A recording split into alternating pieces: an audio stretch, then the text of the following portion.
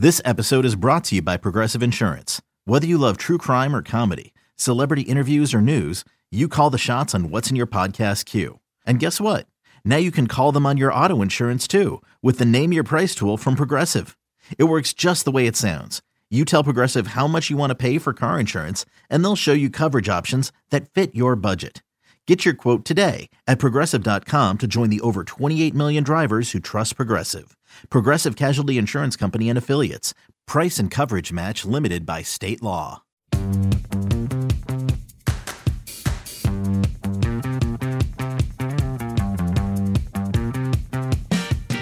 Welcome back to the MLB.com Ballpark Dimensions podcast. I'm your host, Mike Petriello, a writer and analyst for MLB.com, joined again by Matt Myers, MLB.com national content editor. We're going to get into our free agent predictions game today. We're going to go through the top 20 free agents as listed on our website, MLB.com, and Matt and I are going to make some predictions about where they may end up signing.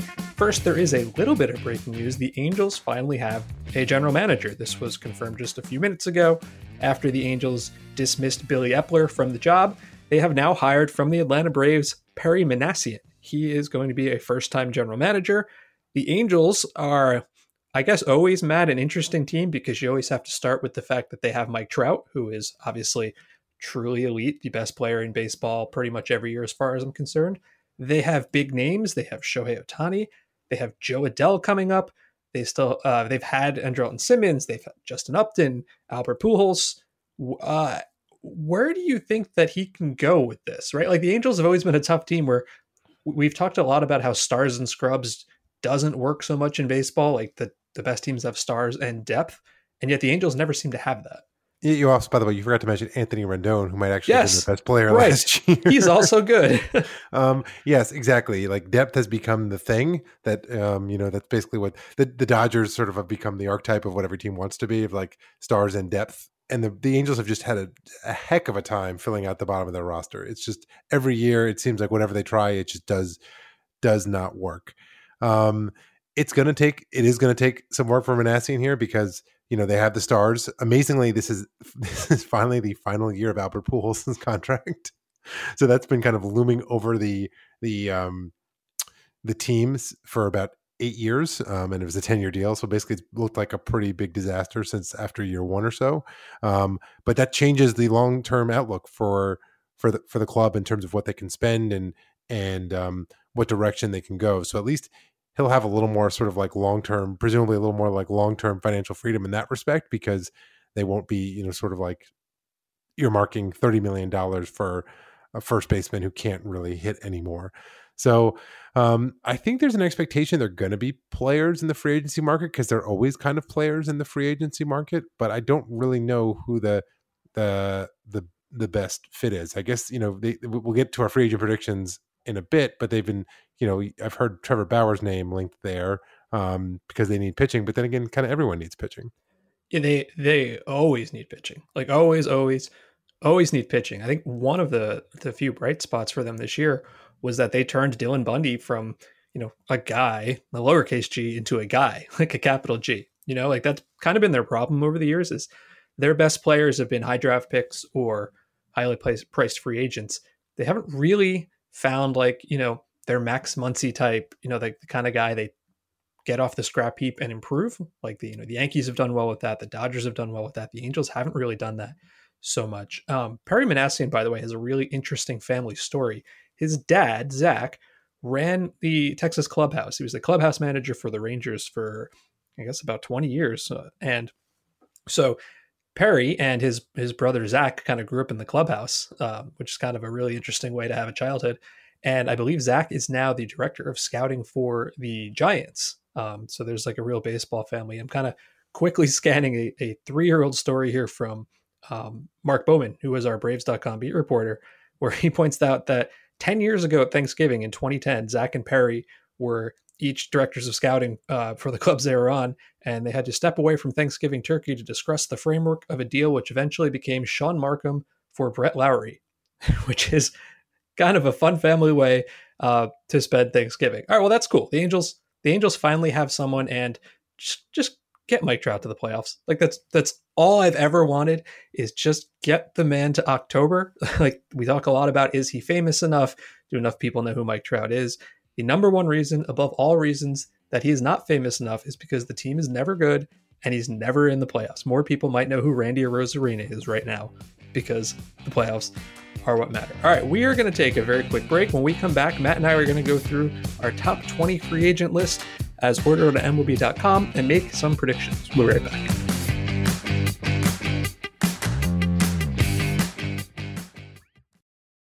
You know what's a tough pill to swallow? Watching your team strand runners. You know what's an easy pill to swallow? The new daily multivitamin from official MLB partner Roman. The peppermint-coated pills are created by doctors and backed by science. Whether you're a 5-tool player or just looking to support your general health, the 23 ingredients target men's everyday nutrient needs and overall well-being. Visit GetRoman.com/MLB today to learn more and bring your A game every day. Welcome back to the Ballpark Dimensions podcast. Mike Petriello and Matt Myers here.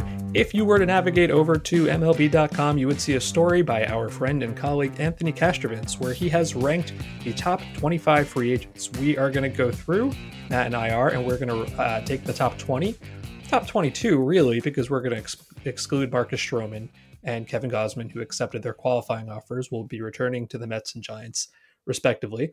So we're going to take the remaining top 20, banter about them a little bit, but then really come up with predictions for where they're going to go. And I'm kind of interested to see where maybe not the stars go. Like, to me, it's clear there's like a big four, right? Like Realmuto, Bauer, Springer, and LeMahieu. I'm really interested to see how Matt and I might differ on some of the lower guys, but we're going to go in Anthony's order. Number one on his list, JT Realmuto, catcher from the Phillies. I don't think it's a slam dunk that he is like the best catcher in baseball, because there, you might argue for Grandal, you might argue for some other guys, but he's clearly the best catcher available in what's like a surprisingly deep catcher market. I think Phillies fans will lose their minds if they traded Sixto Sanchez for him and do not get him to return. Matt, where's he going? How do you value a 30-year-old catcher? There's a lot of I wouldn't say foregone conclusion, but it seems like a lot of people seem to think it is a fait accompli that the Mets are going to sign JT Realmuto because they need a catcher. They've got a new owner who looks poised to at least make a splash somewhere in free agency. And I always do like the kind of the logic of taking a good player from one of your division rivals, because it kind of enhances the impact of it. So for just like the Phillies signing Zach Wheeler from the Mets potentially signing JT Realmuto could have that kind of outsized impact. That said, I think he's going to end up back with the Phillies. Yeah, I don't have a good feeling on this one. I think you're right that people just sort of assume Steve Cohen is going to drop like $1,100 billion and sign every player. I think you're right, because if you look at the teams that like badly need a catcher, there's some non-contenders certainly, but I think about like the Rays aren't going to sign him, right? Like the Rockies and the Rangers. Like, I think you're right. I think the Phillies need him so badly. I just don't know what to make of the Phillies because I don't know who's running the show. And there's an argument that they are the fifth best team in that division, which they almost just were. I agree with you. Back to the Phillies. I don't like that we agree, by the way, on the first. I kind of thought you were going to say Mets, but let's keep it moving. All right, number two is Trevor Bauer, who just won the National League Cy Young Award. He did have a 1.73 ERA plus. He has really turned himself into an elite level pitcher. Will Leitch and I, by the way, we are kind of writing up like a separate free agent draft together that has not been published yet, which, Matt, you haven't even read yet. There is a line that Will Leitch came up with in there that made me laugh a great deal. He was talking about how Bauer, had been okay for a couple of years, really good in 2018, not really that good in 2019. And he referred to Bauer as loud Gil Mesh, which I thought was pretty funny. I do take issue with a little bit of the Bauer mythology here. That seems to indicate that through the sheer power of hard work and science, he turned himself from just like a guy into an elite pitcher. He was the number 3 overall pick out of a very good baseball school at UCLA. He won the Golden Spikes Award. He's not a total nobody. I obviously respect that he, has gone into the lab and helped put Driveline on the map. I wish he was not so abrasive to people on social media, but I'm pushing back on the narrative a little bit. Either way, the man did just win the Cy Young Award, without a doubt the best pitcher available. He has talked in the past about taking 1-year deals. He's walked that back a little bit. I actually think now is the worst time to take a 1-year deal because you'll never, ever have a better platform year than a Cy Young and a 1.73 ERA. Where's Trevor Bauer going? I think he's going to the Mets. I think that Sandy Alderson coming out basically and saying on radio, like, I really like this guy. We're in the entertainment business. And I think that like the stuff, like, I think that he would be a good influence on the pitchers on our staff because of like his sort of advanced training techniques and maybe like jumpstart some of what the research and development that the Mets are trying to do. Like, it's so rare for a GM to go out on, or he's not the GM, but for, a front office official to go out publicly and be like, yeah, I really like this guy. I'd love him on our team. It's sort of just, to me, that says like, we're going to really try and get this guy. And I think that like, there's something about Bauer's personality besides just the money, which I think the Mets are prepared to spend, of just like being able to be in a sort of have that platform of playing in New York and being at the center of it all in the first year under Steve Cohen. That's my prediction. I do think the Mets are going to spend big. I think the desperate need for a starter is a little lessened now that Stroman is going back there. I think he's coming to New York, though. I think he's going to go to the Yankees. I think the Yankees desperately need starting pitching help because at the moment, 3/5 of their rotation are free agents. Tanaka, Happ, and Paxton, right? So it's Cole, and then maybe Jordan Montgomery, a whole ton of question marks. I know he's got history, right? Cole and Bauer, I know all that. He would probably be, I don't know, I don't want to say a good fit in New York, but he certainly likes the stage and the Yankees can afford him. So I'm going Yankees. We'll both have him in New York. Fair enough. Number 3, George Springer, who is formerly of the Houston Astros, outfielder. And I'm going to jump the gun and give you my prediction here. I haven't yet picked the Mets. George Springer is going to the Mets. And I think the reason for that is, we know they're going to make a big splash. I haven't said Realmuto there. I haven't said Bauer there. What they really need and have needed for a long time is a true center fielder. You've kind of had Nimmo there and he's been okay. And you've kind of had Conforto for a little bit and he's been maybe a little less than okay. And there's a lot of left-handed bats. Those guys are lefties. Dom Smith is a lefty. You put Springer in the middle, all of a sudden that outfield is fantastic. And he can stay there for a couple of years, slide over to a corner at that point. George Springer is going to go to the Mets, not just because he's from Connecticut. I don't actually care about that part too much, but because the fit makes too much sense. I agree with you on the fit. I actually think of all these free agents, for the reasons you stated, he does fit best with the Mets.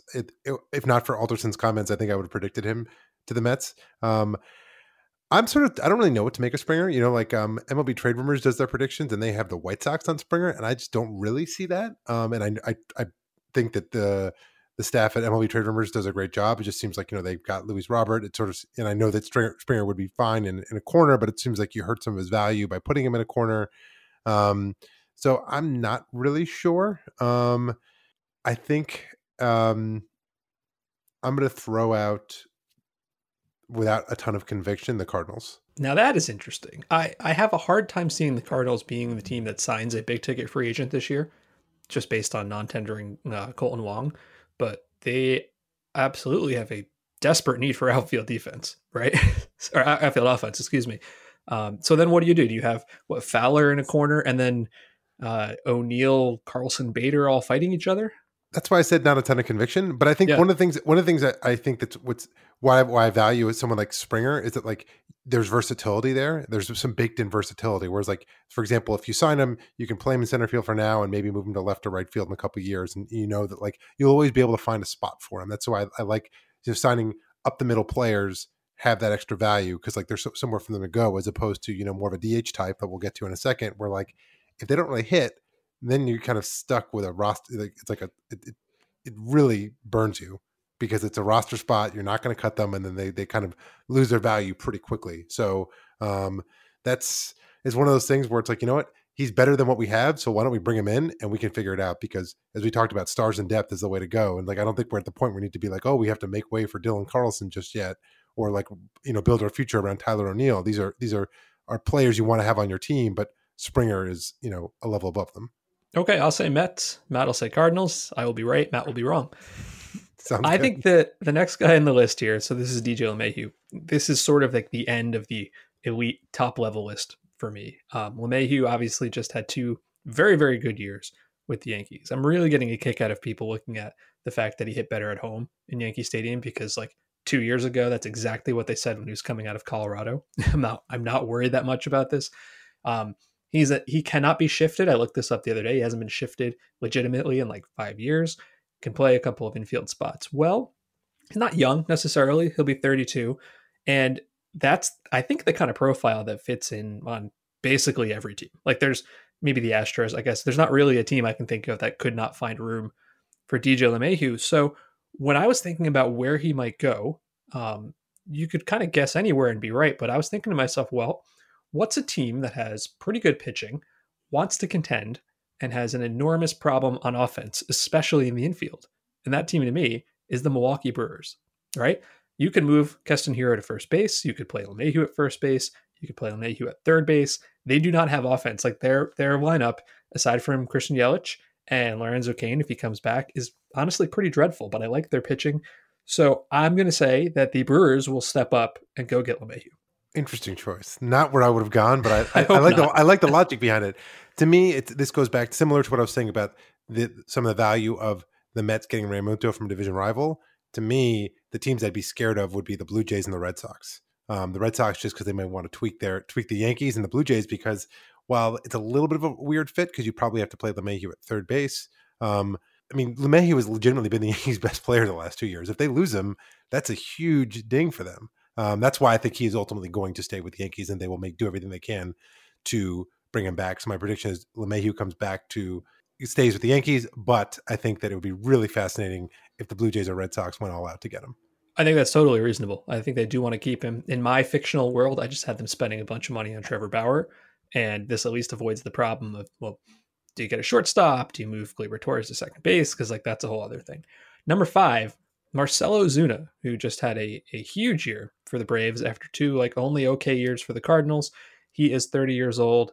I don't want to say he can't play the outfield and has to be a DH, but I'm not really sure I'd end that sentence. So Marcell Ozuna, where do you place him? I think that the comfort with the Braves is going to be such that the Braves will bring him back. And also just the fact that like because of the really kind of, below market deals they've locked up for, they have Ronald Acuna Jr. and Ozzie Albies locked up for, that they have probably have a little more freedom to make this kind of move. And that's why I think he'll stay there. Yeah, I think I'm leaning towards that way as well.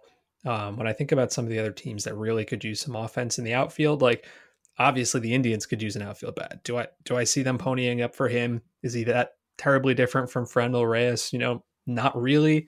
It feels like it's maybe too soon for, the Tigers or the Mariners or somebody to jump in on this.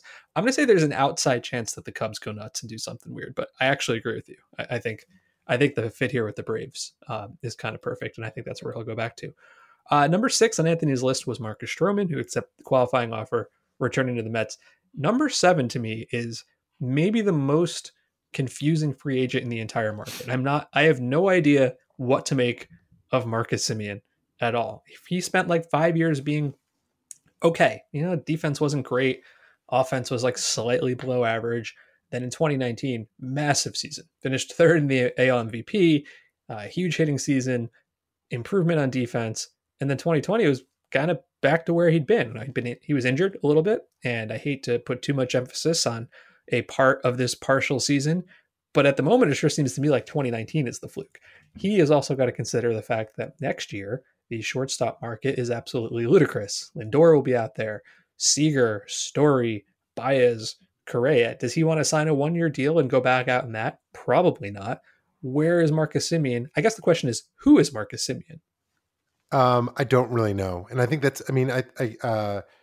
I think it's hard to discuss him without discussing all the shortstops. And I guess we can make straight up predictions for those other guys as we go down the list. But I think it's a really interesting group because you've got him, you've got Didi Gregorius, you've got Andrelton Simmons, and you have the shortstop coming over from the KBO, Hae-Sung Kim, right? So it's like, how do you really? I'm sure these are 4 players where like the teams are going to value them very differently. Anthony has Semien as his highest ranked of that group, but like I could see, you could probably order the 4 of them in 4 different ways. So I think it's really, really hard to know. I think that like I wouldn't be surprised if he ends up back with the A's, frankly, when all is said and done. That like depending how the market plays out, the A's still kind of need a shortstop, and that he has had his career year there. So like I could see the A's kind of waiting it out, and that's where he ends up.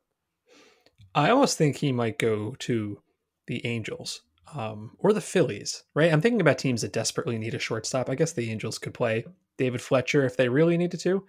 But yeah, I don't think he's going to get like a big long-term deal like you might have expected last winter. I don't think he's going to want to sign a 1-year deal. So I think you're going to have a team.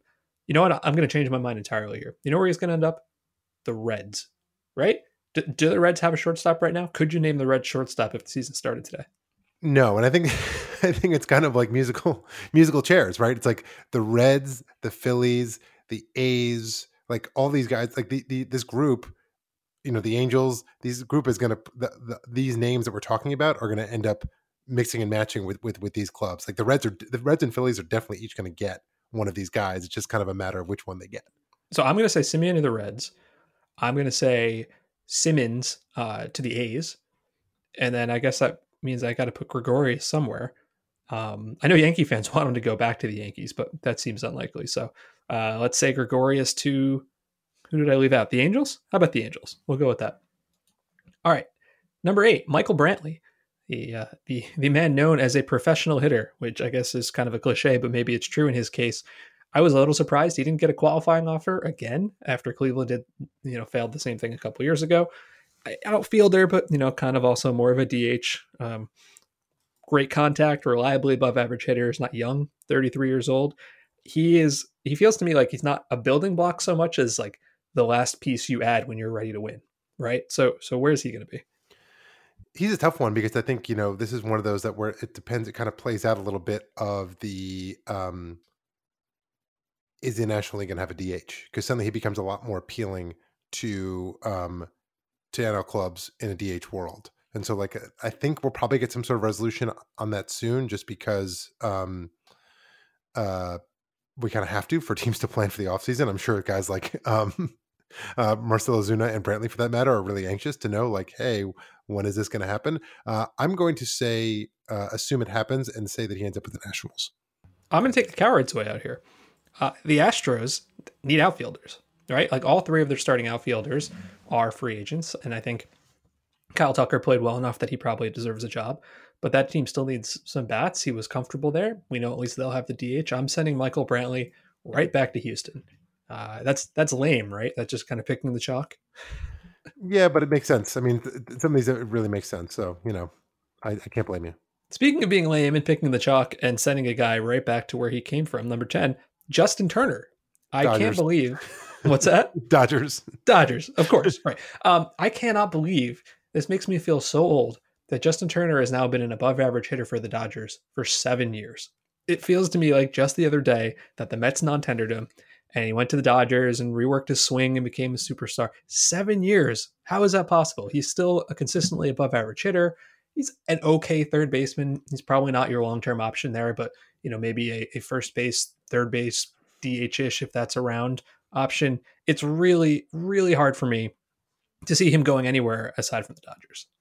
Yeah, there may not be more of a stone cold lock right in the free season than him re-signing with the Dodgers. It's such a lock. I'm actually surprised it hasn't already been announced, because that seems like it should happen at any minute. All right, we're going to take a quick break here. We will come back and do the second half of our top 20 free agent predictions.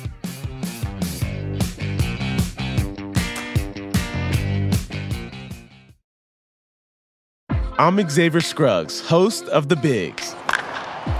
And this ain't your average sports podcast. This is MLB's first player-to-player show. You'll hear behind-the-scenes insights from guys like Chicago White Sox shortstop Tim Anderson. I was the youngest, and, being black coming up, man, it was definitely weird, trying to have some locker room presence. I formed myself into a player I am today, so now there's a lot of respect that comes with that. Los Angeles Dodgers pitcher David Price. AA was in Montgomery. We had 6 guys staying in a 2-bedroom. I slept on an air mattress under the dining room table. And my guy, St. Louis Cardinals pitcher Jack Flaherty. My mom was scared. She was like, it's a scary place to be in because I don't want, she saw what happened to Kaepernick. The best way to hear these conversations is to subscribe. Find the show on Spotify, Apple Podcasts, or wherever else you listen.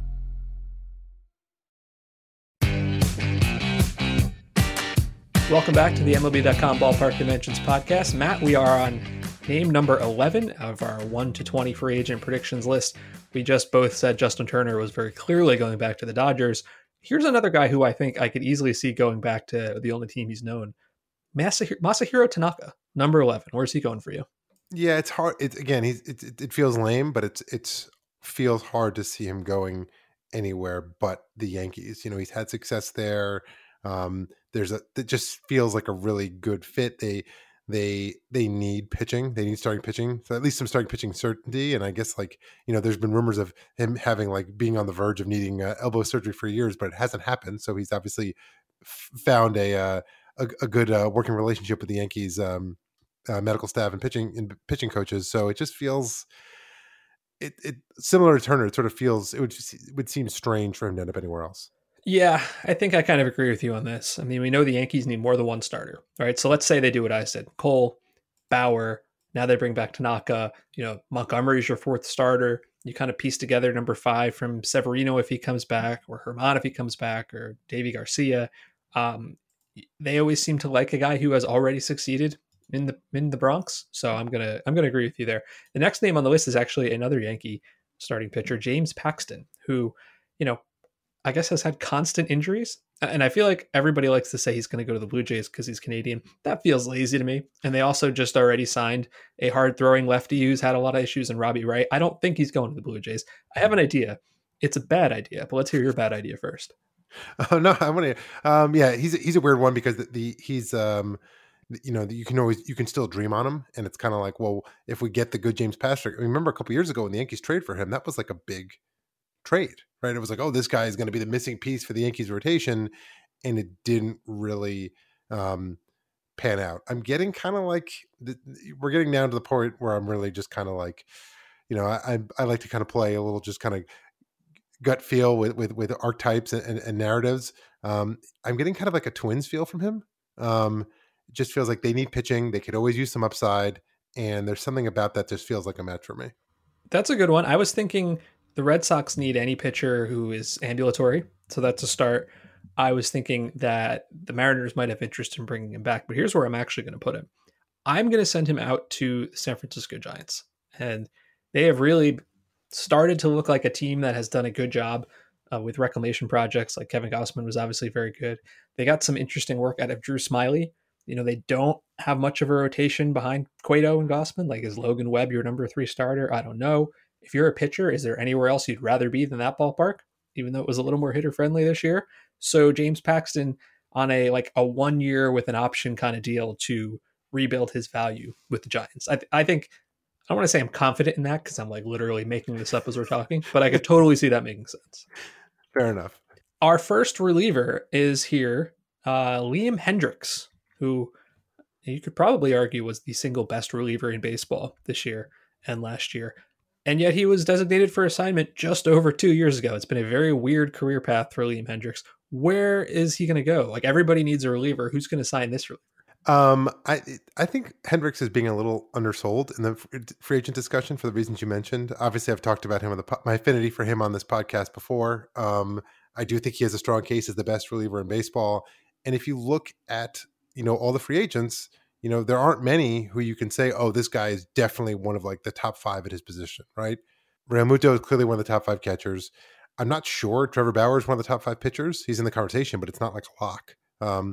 George Springer is probably one of the top 5 center fielders. And then after that, it gets a little, I guess LeMahieu is a top 5 second baseman, but it gets kind of hazy right around there. Whereas I think you could say with some understanding the volatility of relievers, I still think that he's legitimately one of the top 5 relievers in a game, and that there's some real value there. The other thing I like about, actually, it's weird. My feeling on signing relievers has changed over the years because with relievers, even if they sort of regress, you still have a place for them in your bullpen. It's sort of the opposite problem of what I was talking about before, where if you sign JT Realmuto and he hits a wall, you're kind of stuck with him and you can't really get anything from him. Whereas if Liam Hendriks goes from being your number 1 reliever to your number 4 reliever over the course of the contract, yeah, that's a disappointment, but at least he's still providing some value to you in that role. I think that he's going to go to the Phillies because they desperately need bullpen help, and it would be an easy way to fill that hole. Yeah, I was also thinking of the team that maybe needs 10 new relief pitchers. And I guess you could say the Red Sox are that as well. But yeah, I don't know what to make of the Phillies. Like, you have Harper, you have Zach Wheeler, you have Aaron Nola, you have Hoskins. Like, you've got talent there. Alec Bohm just came up. You have talent and a ton of work, and you can't start with that core and not like build around them to improve. But then again, I don't know who's working in the front office. You have to sign conservatively 5 relievers, I think, this winter. Might as well start with the best one. Now, we just went from one of Matt's favorite names to one of my favorite names, Jackie Bradley Jr. I have been on the Jackie Bradley train for like 5 years, and I have been consistently disappointed because his hard hit numbers are so good, and he's just wildly inconsistent. I remember like the first 2 years he came up in 2013-14, he was arguably the worst hitter in baseball. And then the next 2 years, it was really, really good, right? Looked like he'd be a star.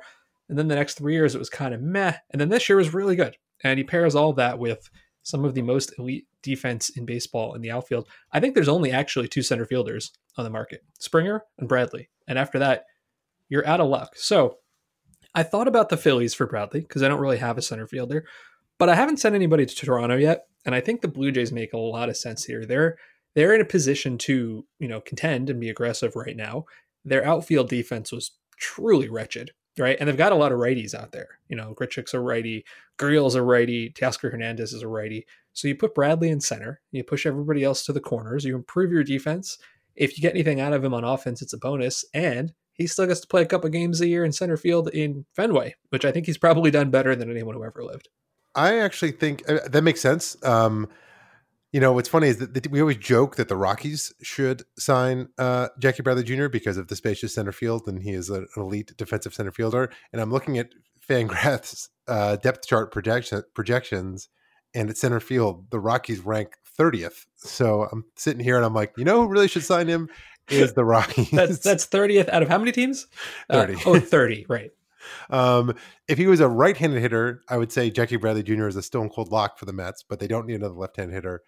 I think he's going to the Astros. They are losing basically their entire outfield, and I just think it's a really good fit. I'll buy that one. All right, next on our list, Taijuan Walker. I have a lot of issues with trying to figure out who exactly he is. He was at one point a very highly touted prospect with the Mariners, got traded to Arizona, got hurt, went back to Seattle, was okay, was traded to Toronto, and in 6 starts put up a 1.37 ERA, which is lovely, but wildly unsupported by underlying metrics. I think he and James McCann are the 2 guys I look at where I don't quite get the hype around them. I think he's fine. I think he's a 4th or 5th starter. Like, who couldn't use that? It's perfectly fine. I just have never been all that high on him, and I guess that means I could send him literally anywhere. I'm going to say he goes back to Seattle because why not?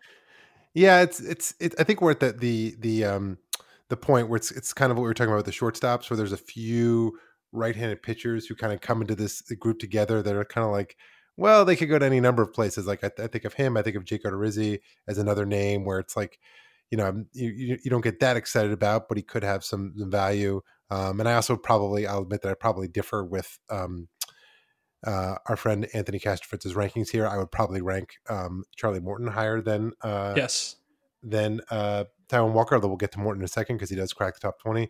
So looking at teams that need pitchers, I feel like he seems like more of the kind of guy who's going to slot in at like kind of like a mediocre team who's like, oh, well, maybe there's still a little bit upside there. Taijuan Walker, I don't know. He seemed to like Toronto, but they got Robbie Ray. I don't know. I think, I was actually gonna put Odorizzi in Toronto, and have them not bring back. Taijuan Walker's gonna go to the Angels. Okay, I could see it. There you go. I'll buy it. Number 15 on our list is someone Matt referenced earlier. Is Ha-Seong Kim, the shortstop from Korea, who is 25 years old. Just put up a really impressive line, 308, 399, 526 with 30 homers. And he is expected to be posted this month, or early next month by his Korean team, which means that any major league team can negotiate and sign with him. It's hard to know what to make of him. He's highly regarded. He's young. There's a lot of shortstops available this year and even more next year. So I sort of think where he's going to want to go is a team that's going to give him a ton of playing time right away. Just like say, you are our shortstop, maybe not like have to bounce around. And I'm trying to think of like an up and coming team that doesn't necessarily need like a win right this second player, but someone who's going to be young enough to like grow with maybe an impressive pitching core and a questionable offense.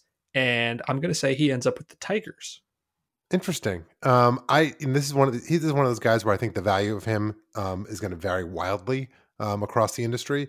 John Paul Morosi wrote a piece for MLB.com a few weeks ago that was pretty measured in sort of the scouting reports on how good Kim is going to be, kind of more of like an average player.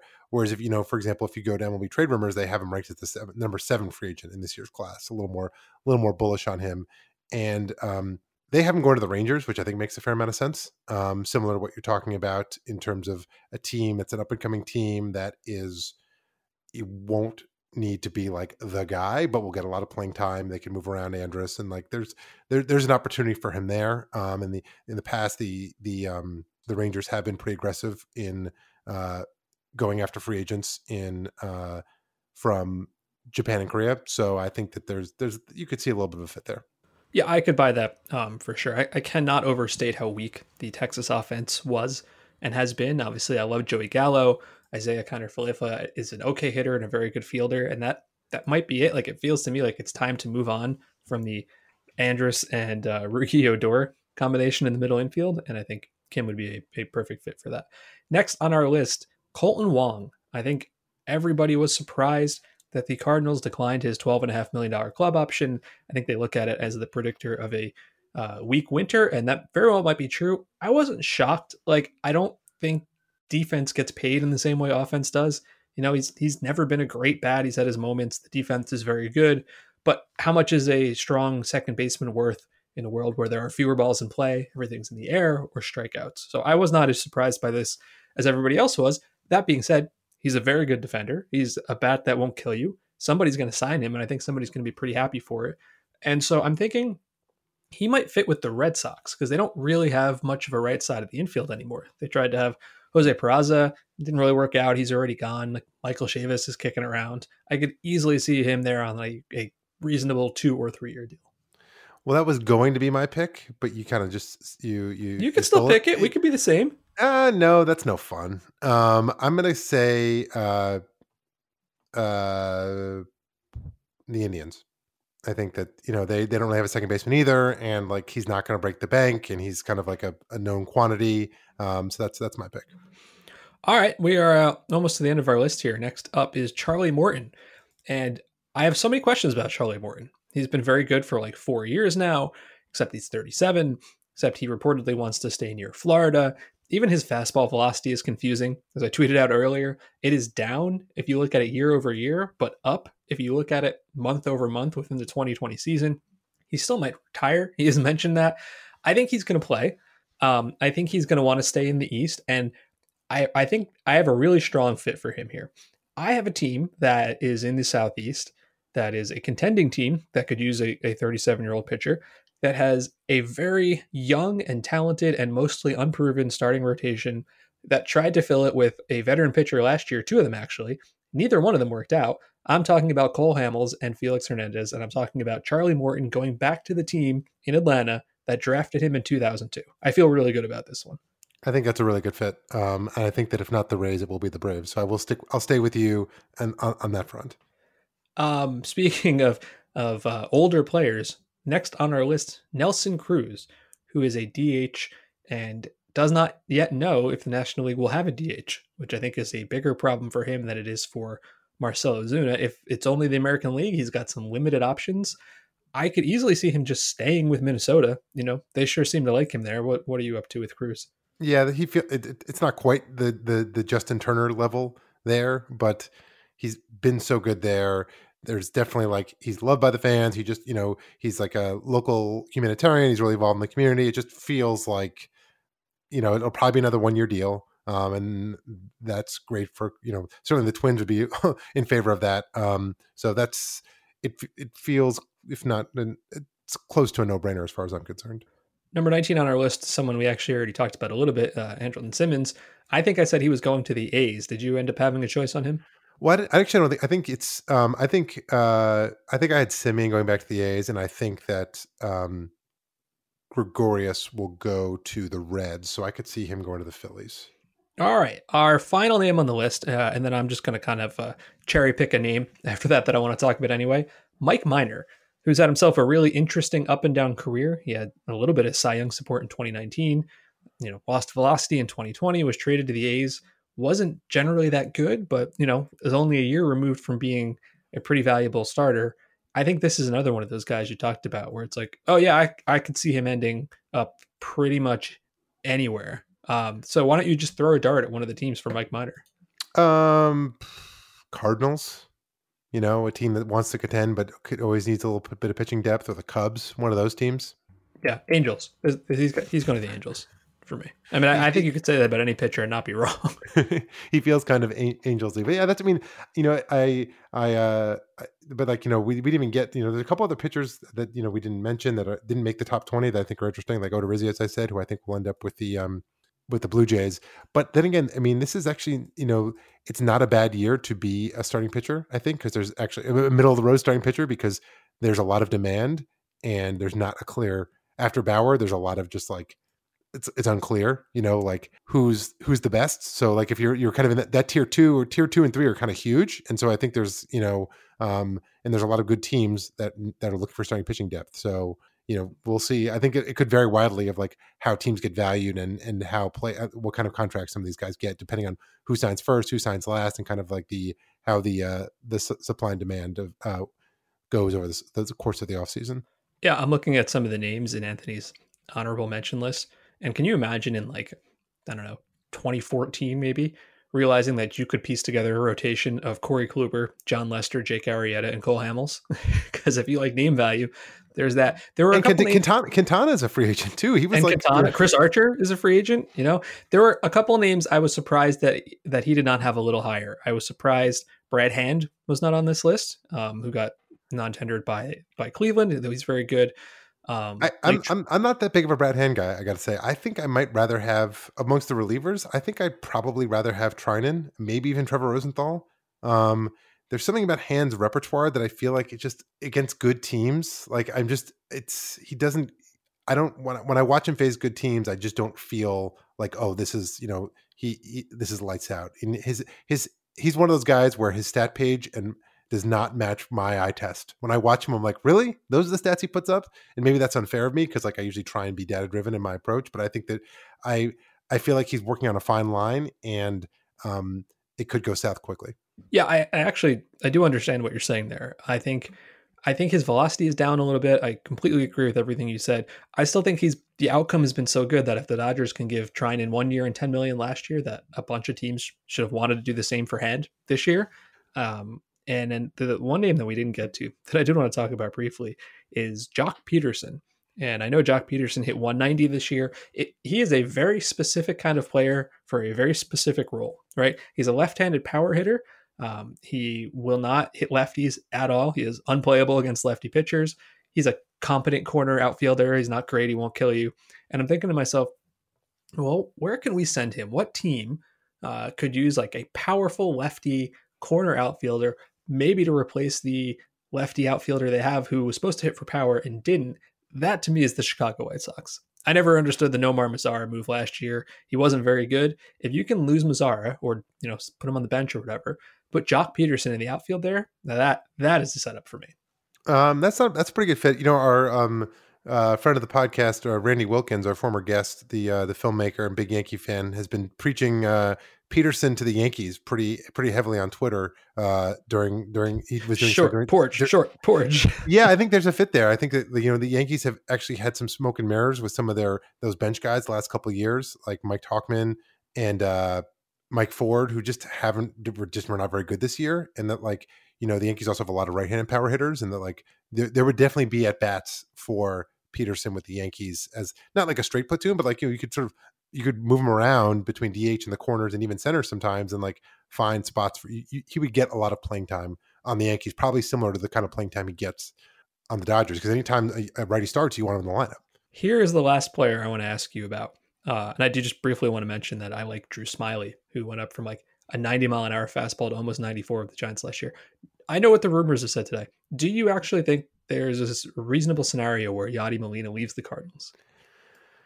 I don't. It's kind of hard to see. And just because also it's like, I think that they